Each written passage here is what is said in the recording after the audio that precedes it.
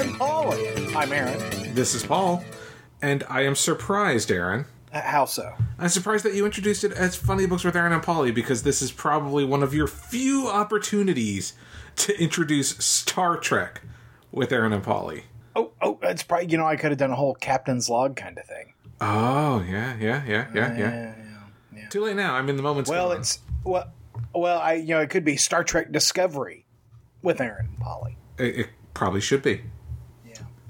Well, there you go. Moment ruined. Yeah, well, that's what we do here. Wasted moments. So, that's right. So Paul and I, we are recording this the Monday after Star Trek Discovery premiered. He and I have both watched the first hour of Star Trek Discovery. Neither of us have watched the second hour. And we thought we would record this real quick and get it out into the world so that, as you're kind of, coming off of having seen that episode, you can listen to what Paul and I thought about it, because we know that's critically important to you. More importantly, we wanted to get together on the mics and not only share our opinion, but have an open dialogue with you guys so that you guys can tell us what you thought of the episode. First episode premiered on CBS, and, going forward will be on CBS All Access, which brings me to my first question, my first point that I wanted to talk to you about, Aaron. You subscribe to CBS All Access. I do. I am a subscriber, as we mentioned on our last episode of Funny Books. We have been a subscribing family since The Good Fight premiered on CBS All Access earlier in the year. And you are of the $6 variety or $10 variety? $6 variety, so we get the ads. Okay. So for anyone who has been living in a cave, or I shouldn't say living in a cave, anyone in the U.S., Star Trek Discovery is only available via the CBS All Access app. It's $6 a month. I think the question that a lot of fans went in on, and actually, let me start that. The question a lot of fans went in on is it worth $6 a month for this one show? First of all, and second of all, will I sign up based on this first episode? And just to start off, I will say that CBS has reported that record numbers have signed up for their CBS All Access after the premiere of the first episode. Now, that being said, I want to clarify that there is a free week involved in that CBS All Access sign up. So it could be that fans are just signing up to see the second part of the premiere. Well, and I did see that they're offering like 20% off, depending on which package you buy. So they're CBS is offering a sale right now. But they said we had record numbers of subscribers yesterday. However, they didn't release any numbers, and they've never released any numbers before. Right. So that, because the only other original programming they've had to CBS All Access that I'm aware of is The Good Fight, which is the sequel to The Good Wife, another show on CBS. And, they never release numbers relating to that. My perception is that there are darn few CBS All Access subscribers, because there's just almost nothing out there to watch other than a bunch of, as I said just a few days ago, a bunch of Survivor and NCIS and that kind of stuff. Of course, you got Big Bang Theory, but you can watch Big Bang Theory on umpteen different channels right now. So I think this is the first real draw that CBS has had to their streaming platform. Yeah, I downloaded the CBS app tonight. Did you? I downloaded the app. I have not purchased anything. I have not subscribed to anything. And I will tell you my plan. First of all, I downloaded the app because I wanted to see what was on it. And I will say, it has a good amount of programming on it that I actually would be interested in. It's got Hawaii Five-0, which is a show I quite enjoy. It's got all of the Twilight Zones, at least, the original Twilight Zone, I should clarify, not the reboot. It's got every Star Trek series, including the animated series. It's got a number of shows. If you are a Frasier fan, I think it had... No, not Frasier. Maybe Frasier. It had like surprising shows on there, and like 200 and something episodes of a lot of these shows. It's got Elementary on it, which is a show I've always been interested in. So it does have a couple of things. However, it is still very limited. There's maybe, I don't know, I'm going to throw a number out there, but it's probably wrong, 60 TV shows out there, and like a dozen movies. So for $6 a month, extremely limited, as far as variety, I should say. Right. And that's why what I find so surprising about it is because, CBS has been around for decades and decades and decades. I don't understand why there's not better choices out there. I understand they're only going to be selecting from those things that CBS owns. I just don't understand why the choice is so limited. Now, that said, you say it's got the entire book of Star Trek episodes. Yes, it absolutely does. So does Netflix. So does Amazon Prime. Yeah. I believe Hawaii Five-0 is available on one of those two other platforms, as is Elementary. I could be wrong. Neither one of those shows are ones I've looked for, but I seem to recall seeing them out there. What's surprising to me, and I don't mean to cut you off, and I say this keep in mind, I looked at it briefly, but it occurs to me now, no Big Bang Theory. No, Big Bang's on there. Oh, is it? Okay. Or at least it was. Again, I've only been in there to watch a couple of things because there's just not a lot there. Unlike where I spend most of my time, which is either Amazon Prime or Netflix, there's tons of stuff out there. Yeah. So there's just hasn't been much there to draw my interest on a regular basis. Plus, I don't like the interface. I have to Google Chromecast it to my TV, and I don't like how the iPad or iPhone works as a remote versus using my regular remote. So, right there, I've got a barrier to entry because I just don't like how I interact with the television. Yeah, see, I downloaded it. The Xbox One and PlayStation 4 both have apps, the CBS app. So, and if you have an Apple TV or something like that, you can probably just download the app as well. So as far as not including Star Trek Discovery, if someone were to say, hey, this is what we have, is it worth $6 a month? From my personal opinion, I would say absolutely not. Yeah, absolutely not.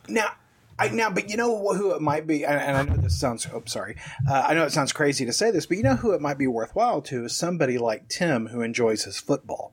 Because all the NFL stuff that CBS runs is there. That's true. It does include live CBS. So if you do not have cable of any way, shape, or form, you just have internet, you could pay the $6 for the CBS a month and at least see the CBS aired games on live TV. Right. It is turning into a society of basically piecemeal TV, where you pay by the channel. But I still think $6 is a bit much. For the package they're offering right now. Yeah, I gotta say, I think that if the only thing that you're interested in is Star Trek Discovery in terms of CBS All Access, I don't know that that's the route I would go. I think I'd buy it episode by episode on Amazon. Yeah, which I don't know. Is that for sale that way? Will it be for sale on the Apple Store? Good question. Hulu has done that. I'm going to go look right now. Yeah, that's a very good question. Well, while you look that up, I guess we can do a brief introduction to actually talk about Star Trek Discovery. So the first of the 2-part premiere aired this past Sunday on CBS. It is very much ends in a cliffhanger. But the second episode is already available on CBS All Access. New episodes will premiere every Wednesday. However, just like a regular TV show, they will take a brief hiatus in the middle of the season and come back in January or sometime in 2018, with a winter or spring premiere and finish out the first season. I don't know off the top of my head how many episodes are in the first season. However, I do know it is not a full 22 episodes. I believe it's 13.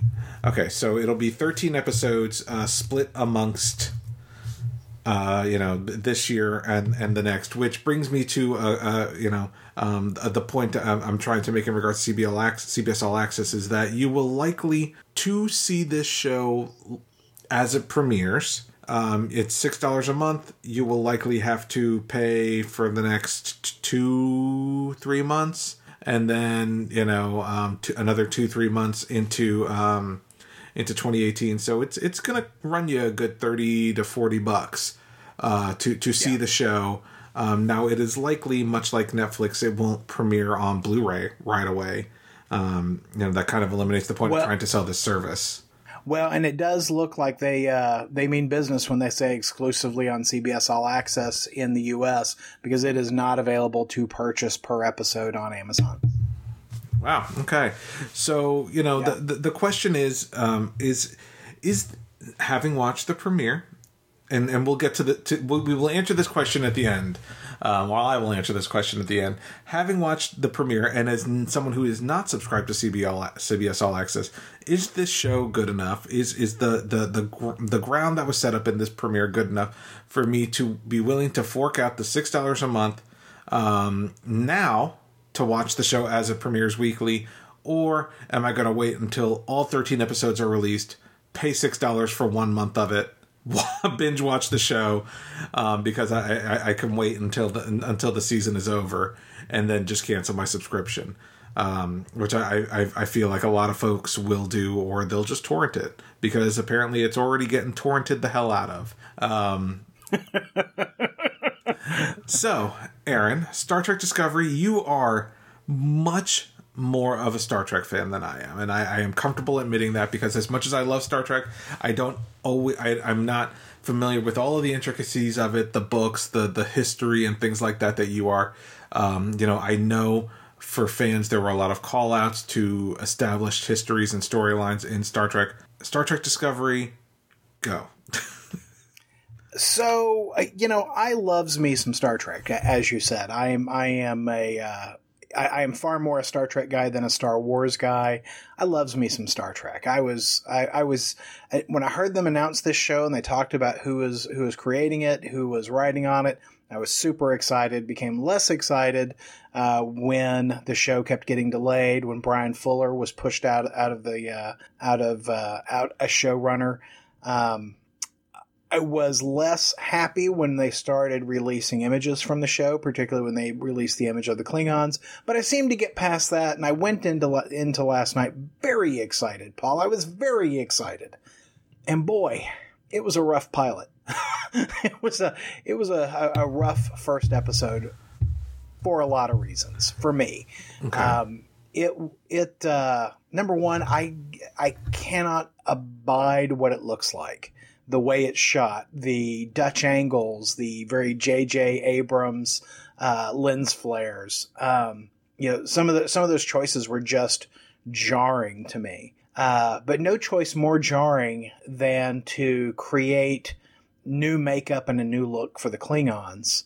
I've shared that I had concerns about that, and I thought I was past it. But boy, they applied so much orthodontia to the Klingon makeup that the actors were struggling to speak their Klingon lines. It just sounded like they just had a mouth full of marbles as they're speaking in Klingonese.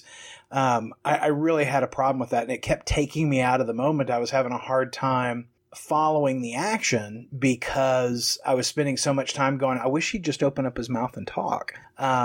That annoyed me. The costumes were just a bit much. The designs of the ships did not look enough to me like the designs of Klingon ships that we see 10 years later in Star Trek, the original series. Beyond that, I would think that you would make a point as a show writer and producer on the show to create characters that are likable. I didn't like any of the Starfleet characters. I didn't like the captain, whose name Giorgio. I don't recall her name. The one played by Michelle Yeoh. Yes, from Crouching Hidden Tiger Dragon. Yes. I like that actress an awful lot, but she had no charisma in this role, despite the fact when she was trying to deliver lines that were written to be charming and humorous, she didn't pull them off. I think there was absolutely zero chemistry between Michelle Yeoh and Sonequa. God, I'm sorry, I can't remember her name, but the woman that plays Michael Burnham. There's no chemistry between those two characters, and there is a big turn at the end of the first episode that you would think that they would create a scenario where I like that character a whole lot more than I do in order to make that turn more dramatic. The turn's dramatic, don't get me wrong, but it just seems like it should have had more emotional weight. The character that your friend plays on the show, Doug Jones, friend of IOM. I knew that. Jones. That's right. You would think that, he's in Starfleet, he's out on the edge of the final frontier, that he wouldn't be quite so cowardly. And I appreciate that his race of people are, prey animals on the world that they evolved on. But and so I get that he's kind of a Pearson's puppeteer from Larry Niven's Known Universe stories. But you would think that he would be on the deck of a Federation starship, not quite so, God, we've got to get out of here. I mean, there are almost elements of the Orville about some of the conversation on the bridge. And speaking of the bridge, it's way too big. It is the space between the stations. There's a scene where the character Michael Burnham walks from one station to the other, and it's like she's doing a runway walk, because there's so much distance between the two stations. The technology in the show irritates me. I'm just running down a list here, Paul. The technology in the show irritates me.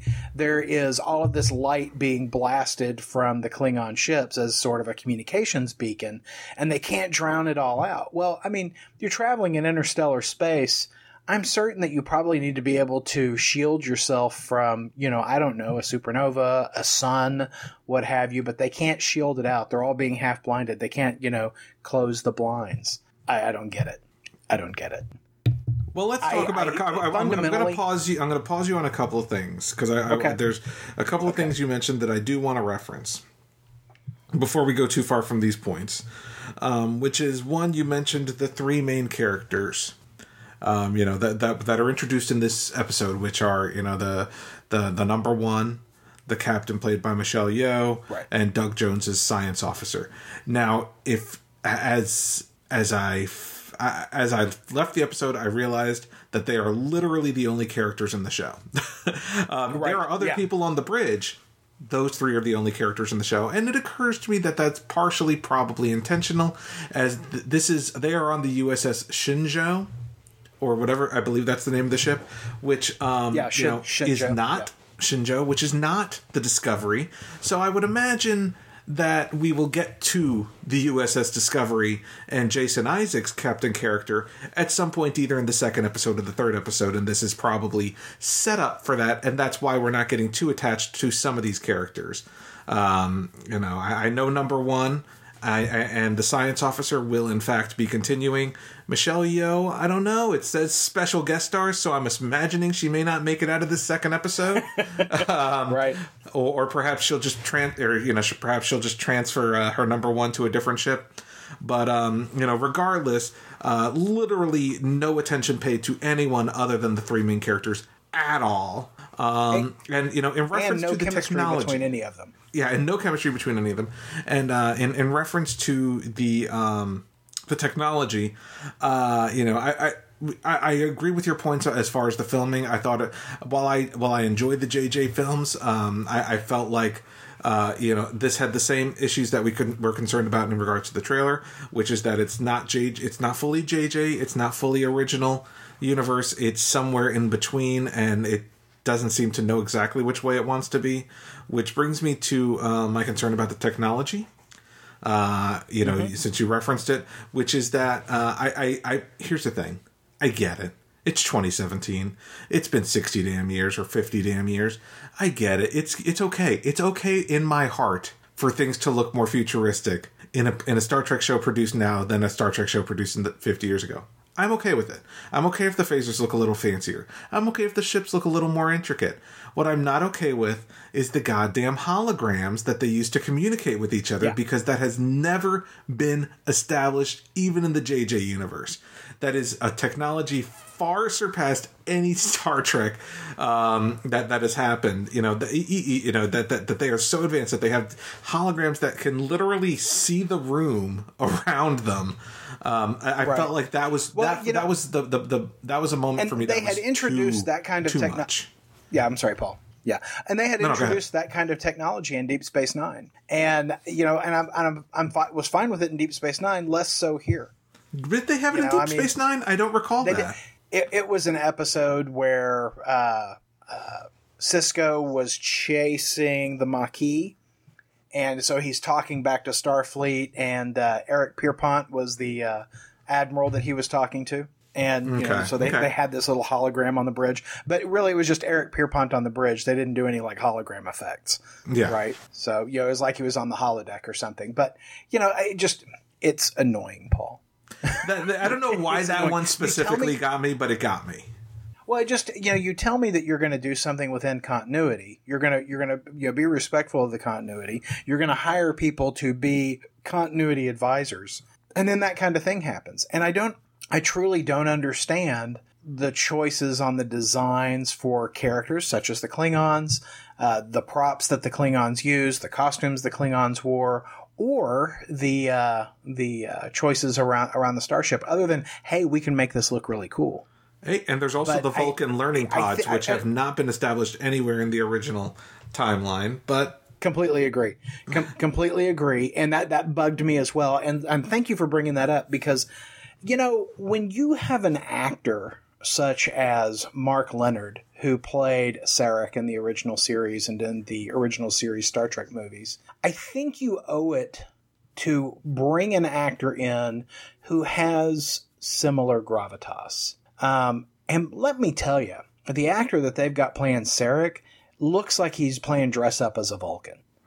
I mean, there is nothing serious about this guy at all. There is nothing weighty about him at all. Whereas, say what you will about the JJ movies, I do feel that the actor who plays Spock, portraying the Leonard Nimoy role, does a Quinto. Zachary Quinto. Zachary. What's his name? Zachary Quinto. Zachary Quinto does an admirable job and portrays it well. And the guy who plays his father, and I will not remember the actor's name who plays Sarek in the movies, but he does a very, a yeoman's job of playing that role, right? Of playing that Mark Leonard role. But this guy was a joke. I mean, I was disgusted by his performance. I think he was in the show for such a short bit of time. It didn't hit me. It didn't strike me. Ben Cross plays Sarek in the Kelvin verse. For some reason, Sarek didn't strike me. And again, I think it's just because he was in the show for such a short amount of time, and he was a hologram. I guess he was in a flashback sequence as well, but right. It goes back to my point of outside of the three characters, everything else just felt inconsequential. Yeah. I was bummed by this show. I did not enjoy it. And what I started doing, Paul, is I started thinking, okay, well, where does this fall in line with all of the other Star Trek pilots? From the original series to Next Generation to Deep Space Nine to Voyager to Enterprise, where does it fall in? And in my opinion, Paul, it's dead dog last. Really? I would disagree. Every other pilot, well, I started thinking, because up till now, I have maintained that Encounter at Farpoint was the worst of the pilots. But that said, at least I walked out of Encounter at Farpoint excited that Star Trek was back on the air. And I wanted to know more about this Captain Picard guy, right? Mm-hmm. I didn't get that. There wasn't anything in this that made me excited to say, "Ooh, I can't wait to see how this turns out. I can't wait to learn more about these characters." Because like I said, I didn't like any of these guys. It's funny. So I agree with many of your points, but I will say from an overall standpoint, I thought the episode was well produced. You could tell there's a budget behind it. I feel like even though I disagreed with a number of the choices in regards to the technology, and I'm not even going to go into the whole jetpack in space thing.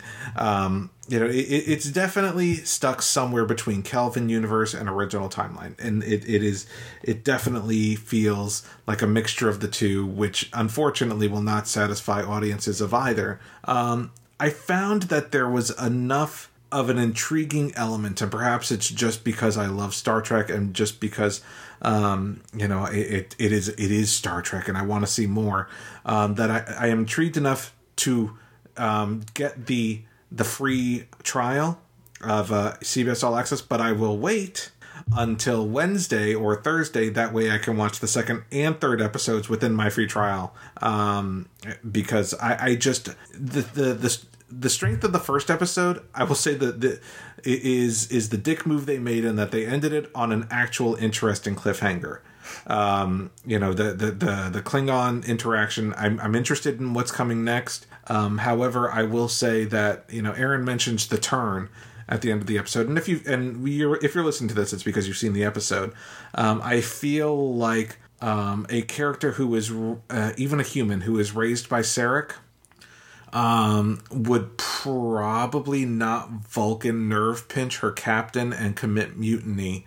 I right. feel like that is not something that someone who is raised by Sarek would do.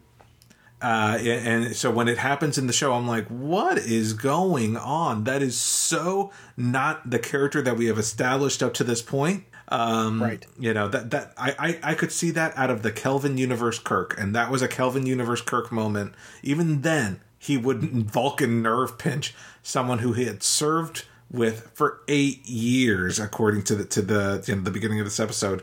The ending felt a little too melodramatic for me. It didn't feel like it was earned. No, not at all, not at all. And I would hazard that I will agree with you, Paul, that it is a well produced show. There is money on the screen. I will also go as far as to say that I'll continue watching simply because so many Star Treks have started with bad pilots, bad first episodes, and they've grown into something, that I love. I mean, Deep Space Nine, with the exception of its cold open, the first episode of it, I left me with nothing, but that grew into my favorite Star Trek series. Mm-hmm. I am hopeful that they realize they don't need the lens flares. I am hopeful that the Klingon thing will start making some sense to me. I am just saying that I'm grossly disappointed by the first episode. Yeah, I am with you on that. So I know this is a Star Trek Discovery show, but I want to briefly mention that I have caught up on the Orville. Yeah. I've only seen the first episode of that. Which is a shame, because I feel like the Orville has gotten better and better over the 3 episodes, with the third episode being a true standout. And for those of you who grew up with, either the original Star Trek or Star Trek Next Generation, it is a topical episode related to modern times. It is well written, it is well acted, it is thought-provoking and emotional, and it is everything that you want from a Star Trek episode. Now, don't get me wrong, it's not perfect. Seth MacFarlane still manages to throw in some bad one-liners that just like, come on, man, just let the show be natural. But that third episode of The Orville, Aaron, I can't recommend it enough. I think it is a fantastic episode, and it is deserving of a place amongst the Star Trek fandom. So I feel like The Orville, for me, at this point, very heavily a Star Trek Next Generation influence, and it feels more Star Trek than the first episode of Discovery did. Well, and I will say, we are certainly living in some interesting times right now. Yeah. And I think we probably need Star Trek now than we've needed it probably in the last 30, 40 years. And right now I am questioning whether or not this incarnation of Star Trek is up to the task of making the social commentary that the original series did back in the 60s. I hope I'm wrong. I hope that my concerns are salved, that I am proven wrong. that everything's going to be okay, and that we will have a Star Trek that we can all be proud of and happy with. But boy, it was a rough first hour. It was. I will agree with that. Which is it's a bummer that it wasn't just a home run for me. I agree that I feel like we're going to get a Star Trek show that is more an action show. Basically either an NCIS or some type of, we're going to get a CBS show, like a modern day CBS show, like an NCIS or something like that. That's not necessarily topical. We're going to get Hawaii Five-0, but ultimately in space. Right. I feel like we're not going to see, perhaps, and I could be wrong, but based on the first episode, and this is not, it's judgment based on 1 hour of a 13-hour show. I'm getting the impression that it's not going to be the topical, mirror image of today through a science fiction lens that other Star Trek shows have been. Yeah. No, that's my fear as well. Yeah, because even the first episodes, even the pilots of some of the other shows, maybe not necessarily Enterprise, have incorporated that element. Yeah, I mean, sadly, Enterprise is my least favorite Star Trek incarnation, but I think it's got one of the best pilots. I think it is the best Arrow pilot. Was a really strong. Yeah, I wouldn't say it's the best pilot. I mean, you've got Where No Man's Gone Before and The Cage out there as better pilots, but in my opinion, I think it's the best of the new shows, post 1960s original series. Yeah. So I am going to check back. I'm going to continue on watching the next 2 episodes. What I would say is, if you are interested in more conversation, talk back on this on iomgeek.com, and also tune into Funny Books, because what we'll probably do, unless we get a bug up our butts and want to record one of these specific Star Trek discussions again, we'll probably carry the Star Trek discussion over for future episodes into our Funny Books show. Yeah, and hey, while you're at it, don't miss out on our very exciting Batman vs. Superman Wonder Woman Blu-ray giveaway on our Instagram page. You can find information on it on Facebook. You can find information on it on our Twitter feed and on Instagram at IOMGeek. Check it out. Cool deal. Well, thank you, sir. Thank you, Paul. You're welcome. You are. Okay. Yeah, I'll take it. Did you want to close the hailing? Did you want to close the hailing frequencies, Paul? Yeah. Is there a noise for that? I'm sure there is. If we only thought enough to have it available. No, wait, that's opening hailing frequencies. Bye. That's right. Bye. Podcast theme music graciously provided by Mark Andrew Pope. For more information, visit markandrewpope.com. Funny Books with Aaron and Polly is a production of ideologyofmadness.com. No Spider-Man clones were harmed in the production of this podcast.